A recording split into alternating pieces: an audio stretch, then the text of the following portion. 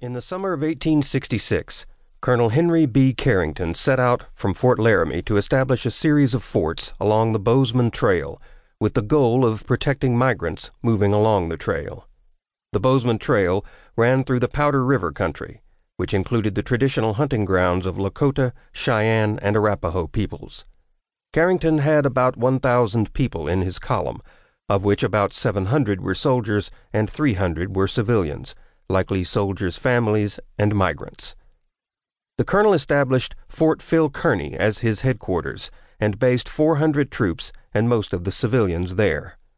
During the construction of Fort Kearny, which lasted months, Native Americans killed several dozen soldiers and civilians in some 50 separate attacks. The attacks were largely focused on the wood trains, comprised of soldiers and civilians harvesting lumber from the surrounding forest for the construction of the fort. Though younger warriors like Crazy Horse conducted the actual attacks, Red Cloud and other older leaders would help plan and direct the harassment and interdiction campaign against the construction of Fort Kearny. By October 1866, Carrington's officers and men pressured him to go on the offensive and take the fight to the Native Americans.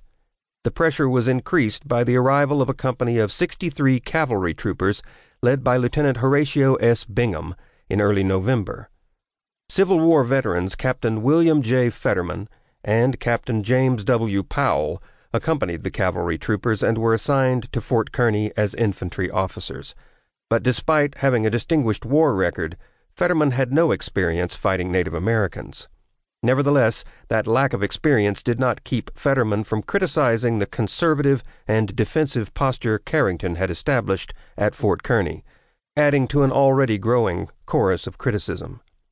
Fetterman also repeatedly displayed utter contempt for the Native Americans. In late November, Carrington received orders from his commander, General Philip St. George Cooke, to take the offensive against the Native Americans. The first opportunity for offensive action came on December 6th, when pickets reported that a wood train 4 miles from the fort was under attack.